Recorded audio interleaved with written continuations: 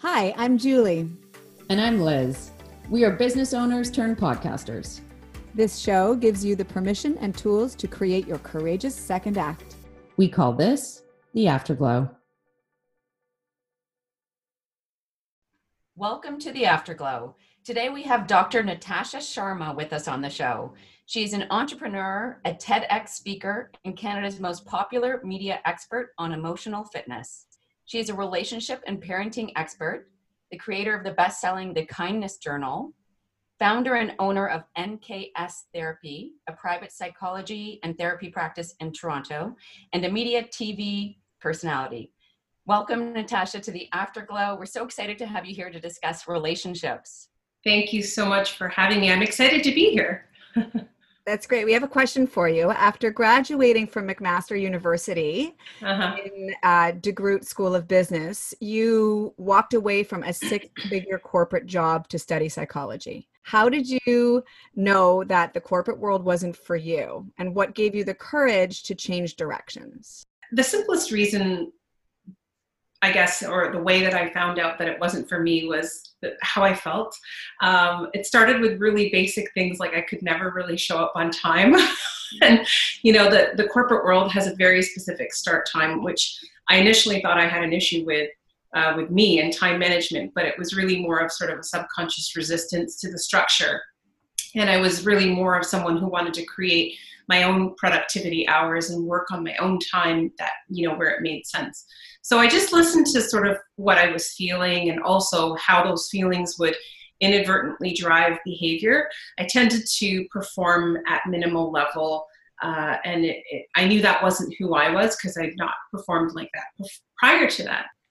Also that it wasn't the kind of impact that I was hoping to have. Not to say that working in the corporate world is not impactful, but for me, I think I wanted a different type of way to impact others, and also a different thing that was going to fill me up and make me feel sort of emotionally and cognitively satisfied. So that's how I just listened to all those thoughts, and I guess it culminated in a year where I spent completely not in silence, but doing nothing, which is almost like a form of silence. And I didn't work. I didn't take any jobs. I didn't really do anything. I just kind of existed and lived off of savings and what have you, and just kind of tried to listen to all the thoughts that were going on in my head and inside of me. And then that's when I realized that this was the field I wanted to take.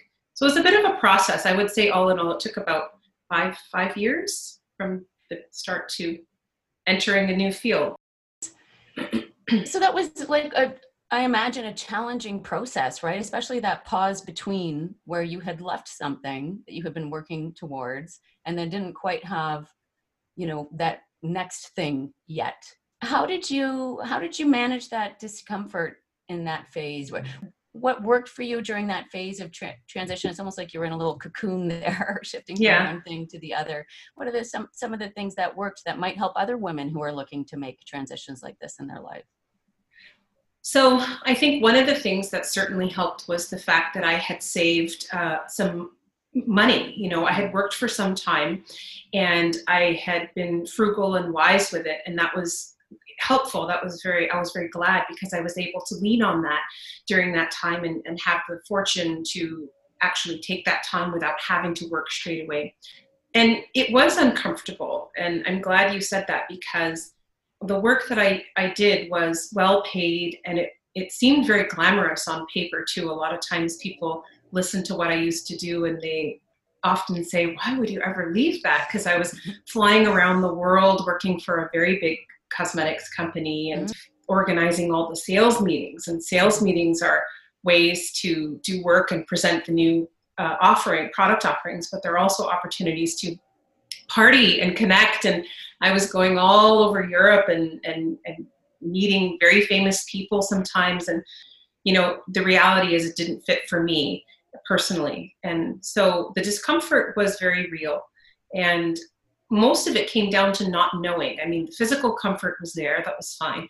But it's that mental uncertainty of not knowing what the future holds and not really feeling confident about a direction. That's very, it's an upper level concern for sure, but it's very existential angst, type of thing.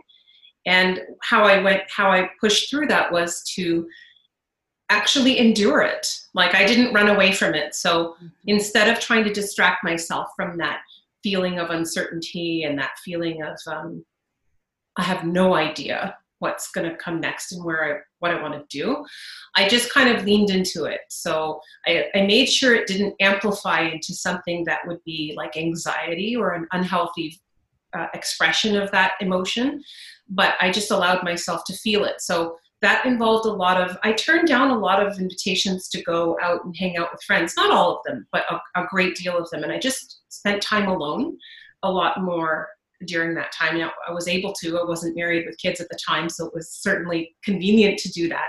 But, even if I'd spent less quiet time, I think it was important to have that blocking out the noise of life and just sit with those thoughts, sit with those feelings, and listen to them. So that's how I endured it. And it's simple, but it was very helpful.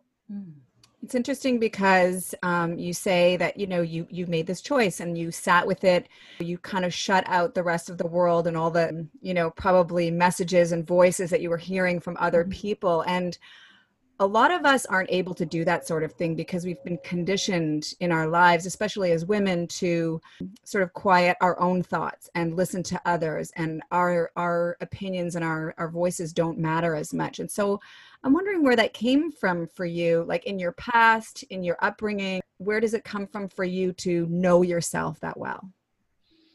For me, if I'm being honest, I think it came from trial and error. I wouldn't say that I had some kind of old soul intelligent wisdom earlier in my years. I don't think I was that kind of a person. I've met people like that.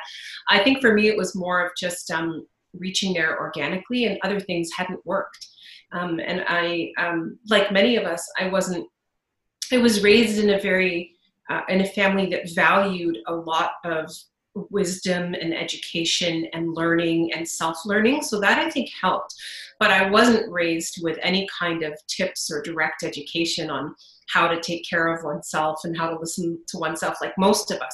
Making a very conscious effort to spend time on my own. And I think I sort of was beginning to realize that once I can master being with myself and not depending on others. It's nice to have them. It's wonderful to have other people as sources of input and the ones that we trust to give us their opinion. But as long as I could, when I realized is if I didn't have to depend on them for that, and if I could always turn to myself if no one else was there for the answers, that was clear that this was very important to learn at that point. Well, you're absolutely courageous, because it's not easy to live in uncertainty for a while. We're all getting that right now, right? During coronavirus, we're in this big uncertain phase, and we're all realizing that it's difficult. This is not easy, but eventually through time and with the emotional fitness you obviously have, you realized that psychology was the route you wanted to go. So tell us more. What drew you to psychology? I think it starts with the fact that it's a very expressive profession. A lot of people in the field of wellness and emotional wellness, in particular psychology, come from an artistic background. And I'm certainly no exception to that. I always have said if I could have sort of picked my number one field, it would have been performing, probably in music and the arts. And I still do that in sort of areas. And who knows, what will happen. But it was such a massive part of my life growing up. Like some of the things, the qualities that are offered to me in this profession are very similar. Like it's an opportunity to be very expressive and very emotionally aware. And it offers me an opportunity to channel a lot of my own emotional, I guess, interest into my work. And it's an opportunity to be creative and really help people in a way that I can see, not necessarily quickly, but very directly, as opposed to help that happens a little bit more with many more steps or individuals in between. So I think that was one of the reasons and I've yet to meet someone who's not really interested in psychology, because I mean, even if they're not going to take it up as a profession, they're always interested in the teachings and the learnings and the research and the findings, because it's life. You focus a lot on relationships, right? That's one of your main areas of focus, relationships and family therapy and child parenting. I used to work exclusively with children. And 1 year of that was spent in Baltimore, downtown Baltimore at the hospital there. That was a very interesting experience. And then the other 3 years were spent here in Toronto. Following that, I began to work primarily with young adults and older adults. And yes, because relationships are outside of our basic survival and our essential needs, relationships are pretty much the next area up that we upon which we evaluate the quality of our lives. So relationships play a huge part in the type of work that I do and the kinds of people that I work with. Relationships in adulthood, especially when we're younger, tend to follow the original template that we have. So the original template for our relationships comes from our family, and me being no exception. So some of the early relationships that I've had, like many people, have been templated and sometimes mindlessly off of what I saw as a younger person or what I experienced in my home, what I observed between my parents, extended family members, even the relationships that I had with my own siblings. That provides the template too. It's I'm drawn to what you said about it's relationships is not really a survival based need, and beyond procreating, relationships, they don't really serve a survival function. And so is that why they're so challenging? Is that why relationships are so bad? We haven't evolved for them? Well, I first want to explain what I mean when I say that they're not necessary for the function of survival. For adults and children, that's true, but we both need them to varying degrees, or we both benefit from them to varying degrees, which certainly impact the quality of our survival and the length of our survival.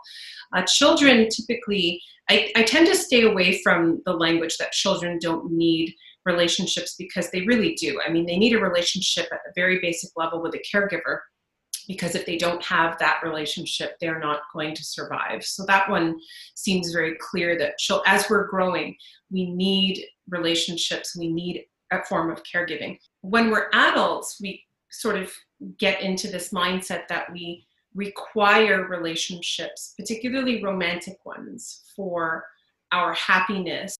We don't. That being said, relationships clearly benefit us. We have a very strong drive to be in relationships with other people. Romantic ones for the obvious reasons of procreating and the joy and the pleasure and physical, sexual, and emotional, all of that. Family, the sort of connection to something and feeling of belonging to something and people, but also with friends and colleagues and other things. We have a very strong drive for that, because we require the approval of our community members.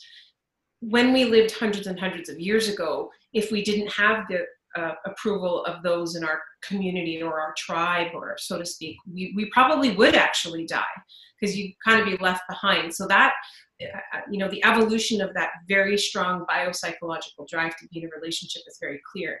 But when you bring it to the present, it's when we take it to the extreme that it becomes a problem. When we think, well, we must be in this type of a relationship, and somebody else has to love me in order for me to be happy, in order for me to feel good. Somebody else must love me. I must be loved.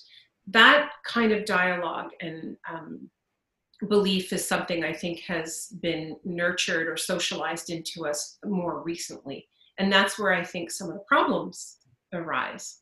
But I think we get this message from society all the time that we have to be in a romantic relationship in order to be happy. That message is clear through movies, through media, through television, through commercials, all the advertising that's put towards us. You need to have whiter teeth and shinier hair, because then you'll be more attractive and you'll attract a mate. I mean, that's not what's said, but that's really what's implied. And then when you have a mate in your life, a partner, then you'll be happy, and that message is right from like childhood, from the music we listen to as children, as teenagers, you know, I need your love, I'm nothing without you. The lyrics of music they're really romantic to listen to. It's great, you know, but when you really think about what it's saying to us, it starts to lay that down very early on in all of us. Do you think that messaging is directed specifically to women? Right? These songs, I mean, do men get the same reaction? Are they watching these Disney movies and feeling the same way? Like, I have to be the man on the horse. And, or is it really, I mean, all of these ideas and sort of constructs are directed and geared towards women? I think they're directed towards men too. I mean, it might not be as pervasive. Women are naturally more relationship centric, but I don't think that that means that they value relationships more. I think we're a little bit equal in terms of that natural human drive for relationships. It's the same in men as it is in women. The centricism, I think, is where it differs a little bit in terms of how you orient yourselves around relationships. Tends to be, like I said, women tend to be more relationship centric, whereas men less so. But I think the messaging is aimed at both. I mean, if you think about advertising for men, again, it's a lot of the same things. Now it's a lot more about their looks and sort of, you know, it's become more mainstream now for them to care more about those things too. But really, even a beer commercial, even, you know, all the kinds of things that are aimed at men are really to get them to believe that, you know, this is what you need to be the kind of man or the kind of person that is admired, and admired by who? Sometimes friends and colleagues, but often females. And the message again is you want to be admired by females so that they can be attracted to you and you can have relationships with them and be happy. So I do think that the message is there for them as well. So marriage, like the structure of marriage, it kind of started off as this patriarchal thing, right? Between a man and a woman, you sell your daughter, you get a cow, that sort of thing. And even now, you know, in 2020, you know, in the midst of COVID, we're reading articles that women are taking on the bulk of the home care, the housework. We're reading that some women are even quitting their jobs to stay home because they can't handle it all. And so I'm wondering, is it possible to have true equality in our romantic male-female relationships? That's a really good question, especially, you know, the term with everything going on, you know, I guess COVID-19 wasn't enough, right? I mean, we're dealing with so many things. I think equality is a term that is not going to look the same in every single household. And I think we sometimes confuse what we're trying to accomplish when we talk about equality. And we have moved to a position where we tend to assume that equality, what that looks like, is treating everybody the same way and giving everybody the same thing, the same experience, and everyone has to have the same, and then it's equal. It's equal, but it's not the way that we want to approach this, because not every person is the same. We can't do a one-size-fits-all in any way that we approach society and people, because we are diverse. The society is diverse. We have diversity. So if we can't treat diversity the same, it's an oxymoron, right? What we can do, and what I think the original aspiration was meant to be, is equal access or equal choice, equal opportunity. So you reverse it. So it's not how we treat people that defines what equality is. It's what we allow them to have access to. It's their mobility in society, and it's their freedom of choice and access to do things according to what they want and how they please. And that's what I believe is sort of true equality. So in the household, what that looks like is there is no set rule or way that a household should be. I think that two people, if they're living together and sharing a household and managing it, should define what equality looks like for them. How are they, it's very clear that they need to share and divide the responsibilities of child care and also household management, because it's like a whole bunch of hidden work, you know, outside of childcare. Childcare is the really obvious work that men have, you know, by and large, much more today stepped up and taken their share of. It's now all the hidden work that is the real issue. You know, things like straightening the beds and wiping the stickiness off the counter and the sweeping of the floors and just like, you know, fixing this and that and making appointments and keeping track of schedules and all of that. That's a ton of, I'm just scratching the tip of the iceberg here. And I'm mentally exhausted just thinking of that, right? Like what it takes up, the space in our brains that stuff takes up. And that typically does fall, we know this, it falls much more on women even today than it does on men. So it's clear that we have to divide all of it up. Like there's no question in order to be equal. But how you divvy it up is completely up to the two people in that home. There's no way it should look, you know, as long as it's divided in a way that it doesn't even have to be equal in terms of you're doing half and you're doing half. Because if you think about it, if one person works, you know, and the other doesn't, let's say, you know, works, I mean, outside of the home at a job, then they might only devote X amount of time to some of those things. And whereas this person could devote a lot more because they have that space. So these things are very much a question of the individual household and what their circumstances are. Who does what and where do they spend their time, and who wants to do this and that versus, you know, this person should be cooking because you're a man and it's 2020. Well, if you want to, sure, if that's your thing, but you don't have to do it. That's not what equality is, in my view. It's about choosing and not expecting other people to be doing things because they're supposed to, and designing it so it makes sense for yourself. Does it? I hear equal choice, and then also equal value, right? Valuing what everyone does as well. And I think that's the other piece that's kind of been missing, the caretaking or the housekeeping piece. Yes. And that's kind of the lessons we're getting in COVID now, right? Yes. That stuff. And dropping the shoulding, the sort of supposed to language, you know, that kind of hidden language in the mind that this is, you're supposed to do that kind of thing. You know, even I fall kind of prey to it, not so much in the house, but outside. So, you know, things like mowing the lawn, which I've never done. I can mow the lawn. Like, I know I can do this intellectually, but I have gone to sort of a default mode of just assuming that my husband will do it, A, because he does, and B, because it's a very stereotypical guy thing to do. And so it takes being aware of, it's fine if he wants to continue it, but to make sure that I don't think that he should be doing it because he's a guy, or he's supposed to do it because he's the guy. That's the kind of thing we want to untangle when it comes to how we divvy up our household responsibilities. Well, there's that whole, like, men are from Mars, women are from Venus, right, take on things. And I don't know if the mowing of the lawn falls into these categories, but it's interesting because I know personally I resisted a lot of these sort of traditional roles, even though my husband at the time was, you know, off doing the majority of the work, bringing in the majority of the money. And so I'm wondering if, you know, we who are resisting or trying to create something different and more modern and less traditional, if there's something to be said about embracing traditional roles, like what do we keep, what do we throw away? I first want to say that I definitely believe that we're all from planet Earth. I don't think we're quite that far apart. I've actually that has never really resonated with me as a person and as an expert in this field.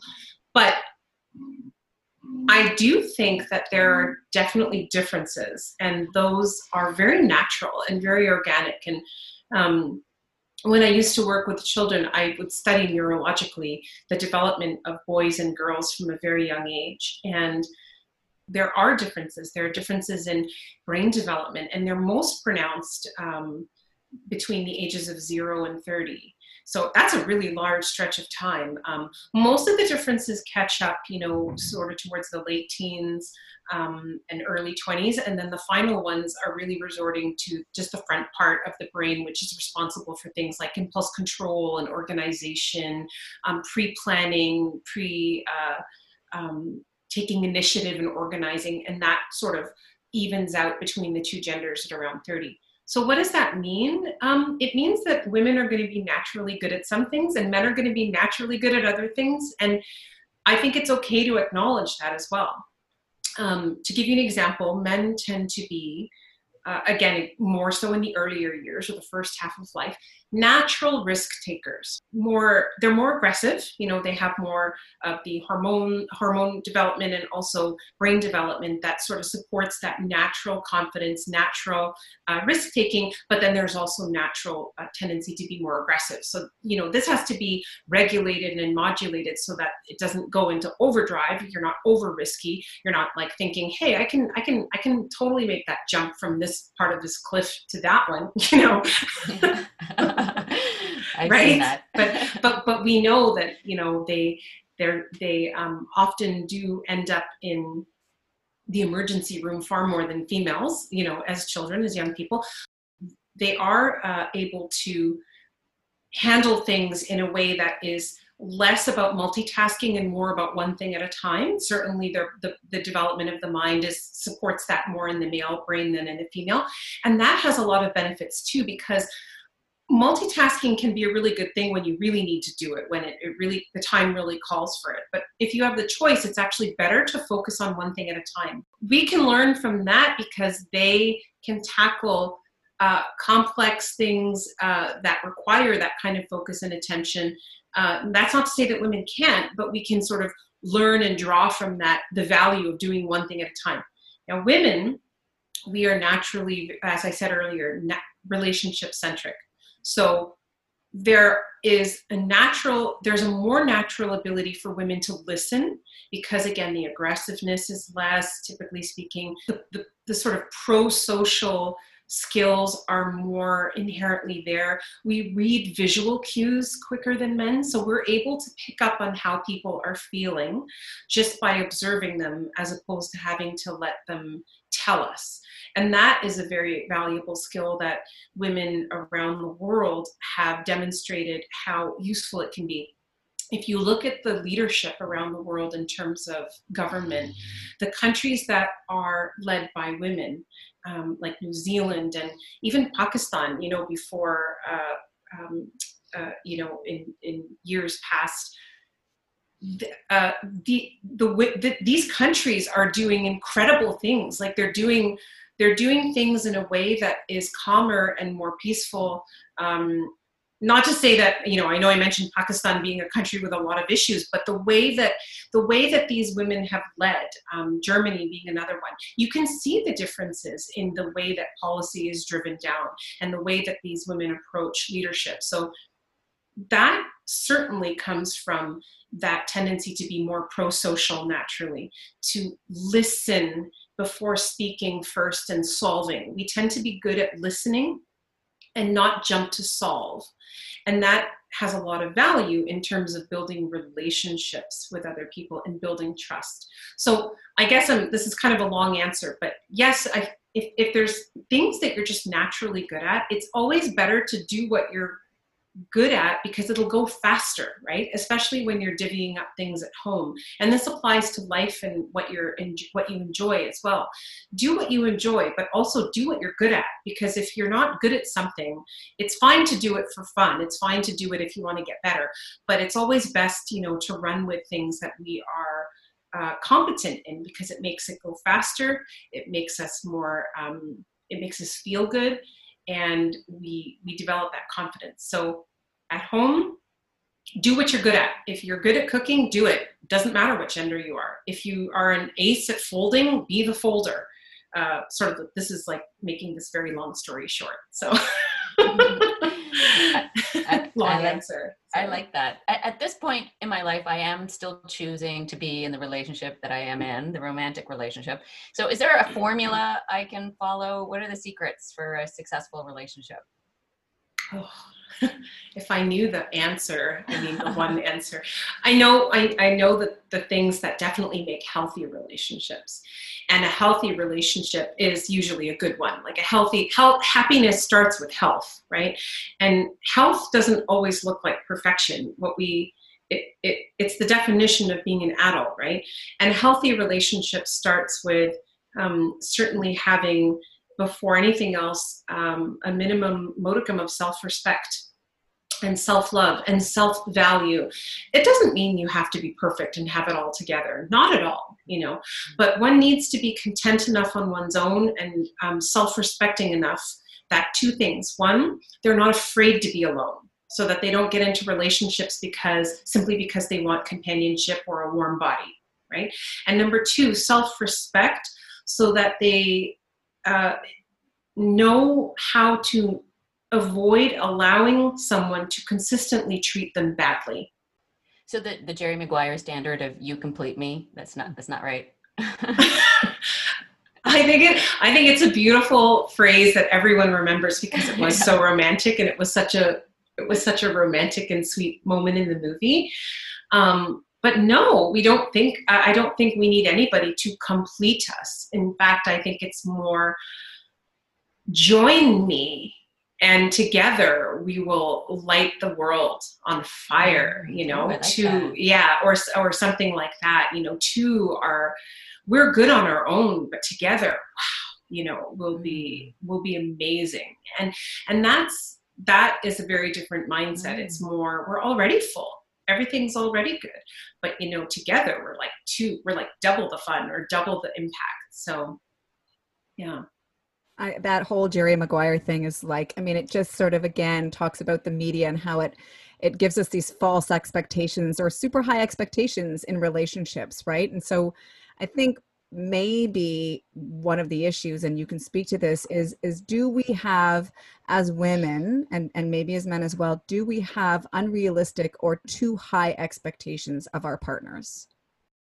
I think having unrealistic expectations is a problem in general. It's actually, we call it demandingness. And demandingness is a psychological or a thinking error, if you will, that creates distress. It's actually one of the top ways in which we as human beings, male and female, we create our own distress for ourselves by having this inherent demandingness. And the demandingness is that expectation, as you say, that people should be a certain way, or should behave like this, or should have done that, or he should have not said that to me, or she should have behaved that way. And it's that demandingness in the face of what reality is that causes distress. So, for example, if you have if your partner or your spouse shows up late for the dinner that you had planned, and you think to yourself, well, he should have been on time. All you're doing is distressing yourself, because the reality is he wasn't. He's not on time, or he wasn't on time, and it's in the past now. So no, he shouldn't have been on time because he wasn't. It's done. He was late. So actually he should have been late because it already happened. What we instead need to change that language to in our minds is, I prefer for my partner to be on time, or most of the time. I desire a partner who shows up on time, who doesn't make me wait unless it's for a really good reason. And then you create a standard. And a standard is very different from an expectation or a demand. We can't really demand or expect people to do anything or be anything other than they are. And this goes for the world as well. A lot of the problems that stem from our expectations of the world fitting into a nice mold. And it doesn't. The world is a beautiful place and an also unfair place. So we can create a set of standards that we have around what we need out of our partners or desire out of our partners. But if we're not able to live together within each other's standards, then you may question, the longevity or the fit or the compatibility. But you do it in a way that's not distressing. You do it in a way that, you know what, this person is how they are. There's nothing wrong with them. There's no way they're supposed to be. They're just someone who's chronically 45 minutes late. I mean, I'm just using a silly example, but you know, it's not that silly. Like if someone actually was late all the time, you're definitely sending a message that the other person's time isn't important and you don't respect it. So then you may decide, well, that's not my standard. My standard is I need someone who's on time. But it takes away the distress because you don't think that that person is bad or wrong or, you know, a leper or just, you know, defacing the world. They're just not for you. They're just someone who is late, period. And that's it. And you've taken the emotional like inflammation out of it. And you just say, no, not for me. I'm good. Like this isn't going to work for me. So marriage was kind of designed for a time when we were only living to like 30 years old. And now we're living to 70, 80, 90. And so we change over that period, right? Mm-hmm. So how do we know when we've changed more than the relationship can bear? How do we know when it's time to pack it in? Well, you can only know from your side, and I think it's about knowing from your side if you are ready to leave the relationship and why. Is my relationship, is it adding value to me? Am I adding value to this relationship? Are we happy? It's a very simple question. Are we happy? Not every single moment of every day, not all the time, but generally speaking, are we happy? Do I have anything that if it doesn't change, I'm going to lose my mind, But can I live with my relationship today that if nothing changes at all, like if he or she continues to be 15 minutes late to everything or keeps leaving this dish on the table with the milk ring and I have to bring it over to the sink, I can live with that. Even if I'd like it to change, but if it never changes, I'm cool with it. Then you're fine. But if you know you need something, you must have something to change. And this is where it's actually okay to say that you may not have the need for a relationship, but your relationship has needs in order to survive. So that's a different thing. There's you, there's your partner, and then there's your relationship. And the relationship has definite needs in order to be healthy, in order for it to survive. Mm-hmm. I am curious about if you see common things that women do consistently and that men do consistently, right? That we should probably stop doing that are affecting our relationship. So are there a couple of things that, for example, I can learn as a woman in a relationship that I should just really stop doing? Yes. Good. And vice versa too. Yeah. So one of the first things I think that women do naturally, that we do naturally, and are also then further socialized. So some of what we do is very inherent, and there's value to that, is we are naturally accommodating. We are very good at putting aside our needs in order to accommodate the greater good. And again, this goes back to why, the female leaders in the world, why some of them are doing very, very well, because it makes sense there. But in our personal relationships, in our, one-on-one relationships, where we can become over accommodating. And what that leads to sometimes or often is a buildup of resentment.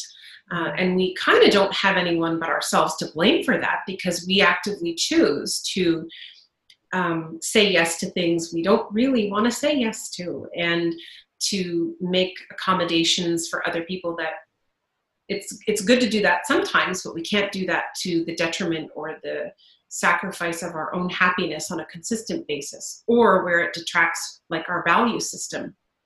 So that is something I think as women, we're still working on, the balance between speaking up for ourselves, but also accommodating out of choice, So we want to be careful not to swing the other direction where romance becomes dead and, doing things for men and for people in general becomes something that is like no longer like where we become allergic to that in a quest to sort of stand up and be proud and take care of ourselves.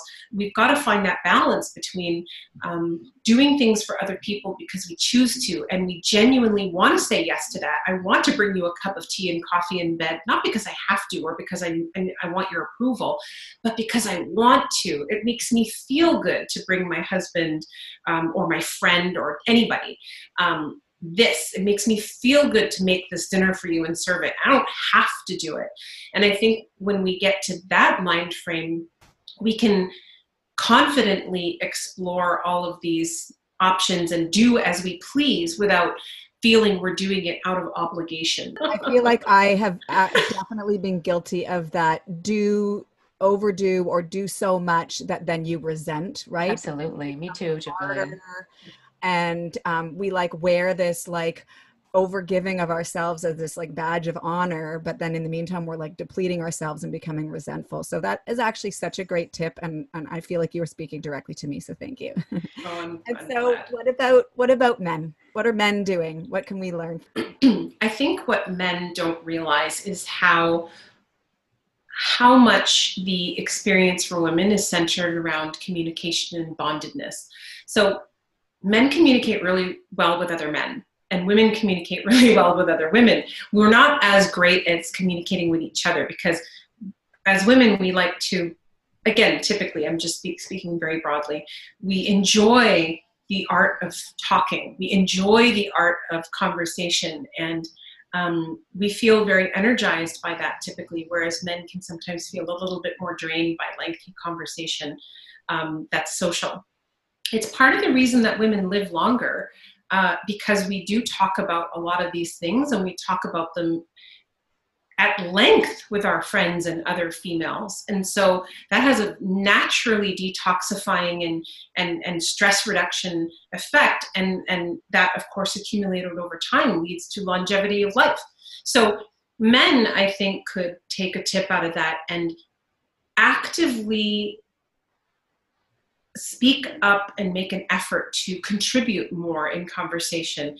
It's okay if it doesn't come naturally. I sometimes think as women, we expect it because that's how we are with women. It just comes easy to us. So we kind of get very impatient when men can't articulate themselves and their feelings or be expressive. I know with my husband, I've said to him, like, especially being very arty, I kind of need that expressive outlet. And he says, it doesn't, like, I have to try harder. And that's fine. And I've kind of come to realize that's okay. Like, as long as you're taking time and you consciously put some effort, it doesn't have to look like me. It just is, it helps. It really helps, I think, for women because they feel more bonded by that. I also think men can be a bit more functional minded. Again, has its usefulness, but when it comes to things that don't have to always be practical. So for example, I like to use this classic example of having a lunch date. As females, the woman in my little example wants to have she wants to take their picnic lunch, put it in a picnic hamper, take it all the way down a half an hour walk to this sort of sundapple tree and spread out a blanket and eat it under the tree in the sun. And the man says, but the lunch is here and we have this wonderful table. And our kitchen our living room is really fantastic, and it's right here and it's clean, and why don't we just eat it here? We're together, we're alone, we're still eating. And I think what men could realize is that it's not really about the eating, it's the bondedness, it's the experience of walking down, it's the experience of being under the tree that makes a woman feel bonded, and we value that bondedness, I think, in a way that's different. So I think they could be more receptive to that.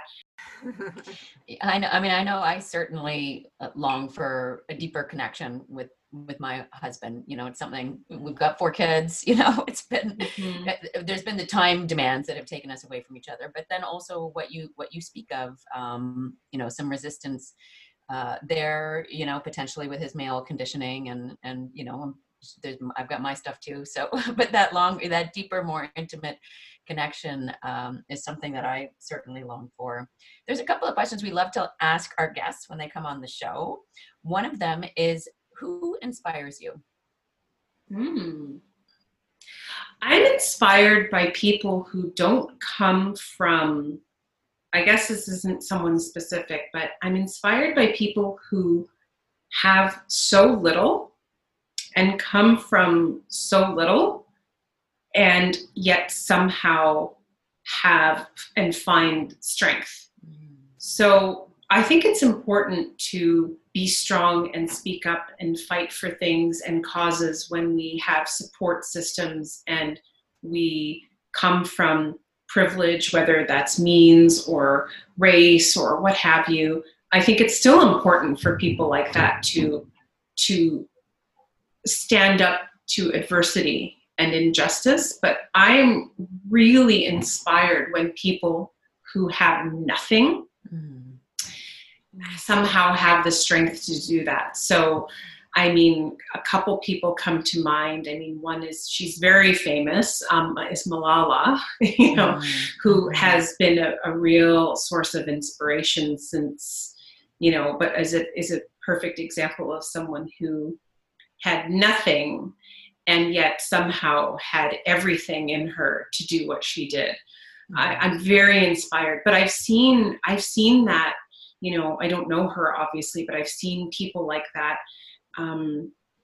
in my lifetime who they're not extraordinary. They're not in extraordinary positions, but they take massive risks to think independently and to do things that are radical because they believe in it. And another person that has inspired me was the very first person I trained under as a therapist. Her name is Vicki Beck.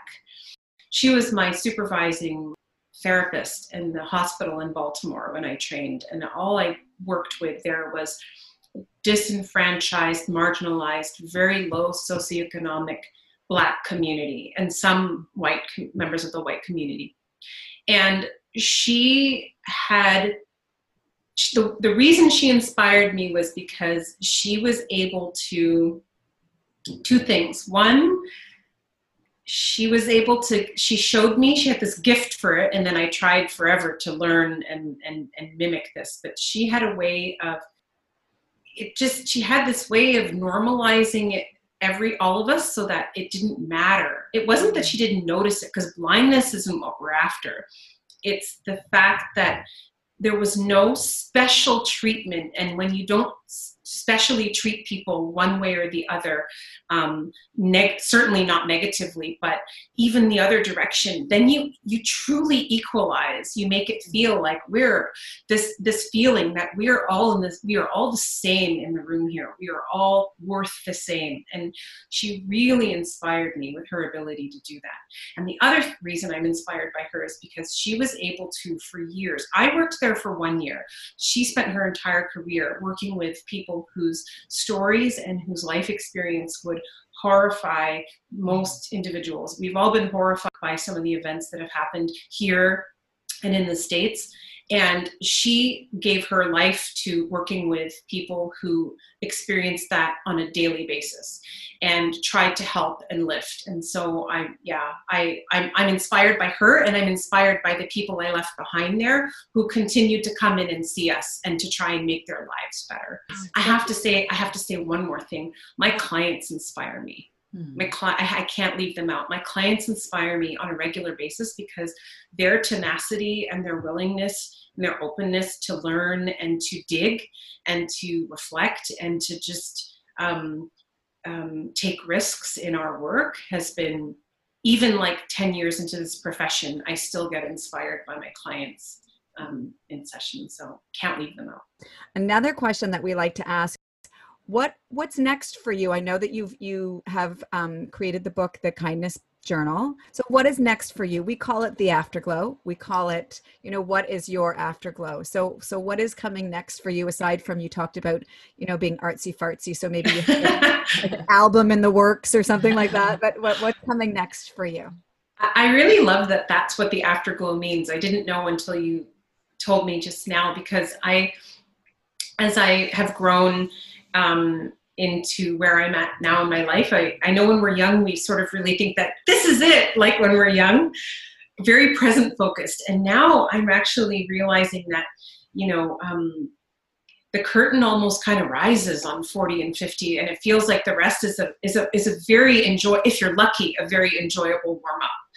And I see myself, well, there's a couple things. One is the Kindness Journal is part of a greater initiative that I'm trying to make mental health tools and the teachings available to people and widely, because access to mental health care is very expensive, and it makes it inaccessible to most people who aren't middle class or wealthy. And this is very true in North America, and even here in Canada, it's just not available. So I'm trying to, I'm working on tools that we can put into the hands of people wherever they are in the world, at very low price points, but that have the same impact as being able to go and see a private therapist. So the Kindness Journal is one. And then I'm working on, it's actually going to be launching very soon. It's called the 8-Hour Therapist. And I'm super excited about this because it's basically a program of sessions, 8 sessions that you buy as part of a program, but it's less than half the cost of one single session with a private therapist. So it's super affordable, but it gives you access to everything for life. And it covers every sort of major topic from a psychological standpoint that we go through with our clients and that we teach in therapy. So it's a way for people who can't come see somebody like us to access this from home anywhere that they are on their own time, the 8-Hour Therapist. And then I see myself doing a few things. I think music has got to step up in my role. And I think I see myself teaching in some kind of a capacity. I don't know if it will be in the classroom or at that level, or in some way I have to start giving back, I think, to the next generation of people, of helpers. And I always say, like, I have a couple books in there, like stories, I think, that have got to come out, and I'm hoping I'll have the energy to get them out. That's my wish anyway. So we'll see. And anything else you'd like to share with women, just general thoughts on, primarily our audience is women who are looking to, live their most courageous, exciting lives, their most courageous, confident lives. Any other words of wisdom you'd like to share? Yeah, don't put too much pressure on ourselves or yourself to live a life with a label, like to live your best life or to live your most creative life. Just live life. I think we ended up creating almost more stress in some ways by living in a culture now where we're trying to live our best self, be our best selves and live our best lives. And you don't have to be your best self or live your best life every moment, and I think a lot of younger women in particular are striving to make every single moment extraordinary, every single moment count. That's exhausting. Most of life, I think, is peppered with some highs and some lows. And if you're very fortunate, what's in between should be relatively peaceful and calm. And if it's not, I think we're not doing it right. And we're missing the point. And, I love that you were out. I think it was you, Julie, you were out for a walk on the beach this morning. And I love the fact that the Zoom, like, it wasn't like, okay, here, I like the fact that I emailed. I didn't get the 3 days out. It's coming. The Zoom link will come. It's a small thing, but I noticed it. And that you went out for a walk on the beach. The Zoom link will come when it comes. We'll do it. It'll be there. It'll happen. I think if we could just lighten up in the way we live and remember it's about feeling good and calm, and we're hopefully working for time and pleasure, not the other way around, and making a difference, but not to work ourselves for the sake of being busy. So, yeah. Well, thank you for that. And I feel like we could continue this conversation because there's so much more to dig into, but we are so grateful to you for sharing your wisdom and sharing your stories today. Thank you so much for joining us, Natasha. I just wanted to share personally that there's a couple things I'm really taking away, like that finding the sweet spot between being a martyr and a bitch is something that I definitely need to work on. And so, I just really like that idea of like giving out of love, right? And I'm really just taking away that idea of two wholes merging rather than a half and a half coming together. Energetically, that feels really different. So taking those things away for myself. That's awesome. Yeah. And where can people learn more about you? Where can we find you? So there's a couple websites, but the main one would be natashasharma.com. So just my first name and my last name. And then the website to the 8-Hour Therapist is the 8-Hour Therapist, and then the Kindness Journal has its own site. All of these sites are actually going to be amalgamated into one in the next month or two. But if you go to natashasharma.com, you can clearly link to the Kindness Journal and the 8-Hour Therapist right from that site because it's at the top. All the links to those sites are right there. Beautiful. Thank you so much. Thanks for having me, guys. That's a wrap. Thanks for listening in. Be sure to follow us on social media at the Afterglow Podcast Official and take a minute to leave us a rating or review on Apple, Spotify, and Google. Lift a sister up and share the Afterglow with others who are seeking their courageous second act.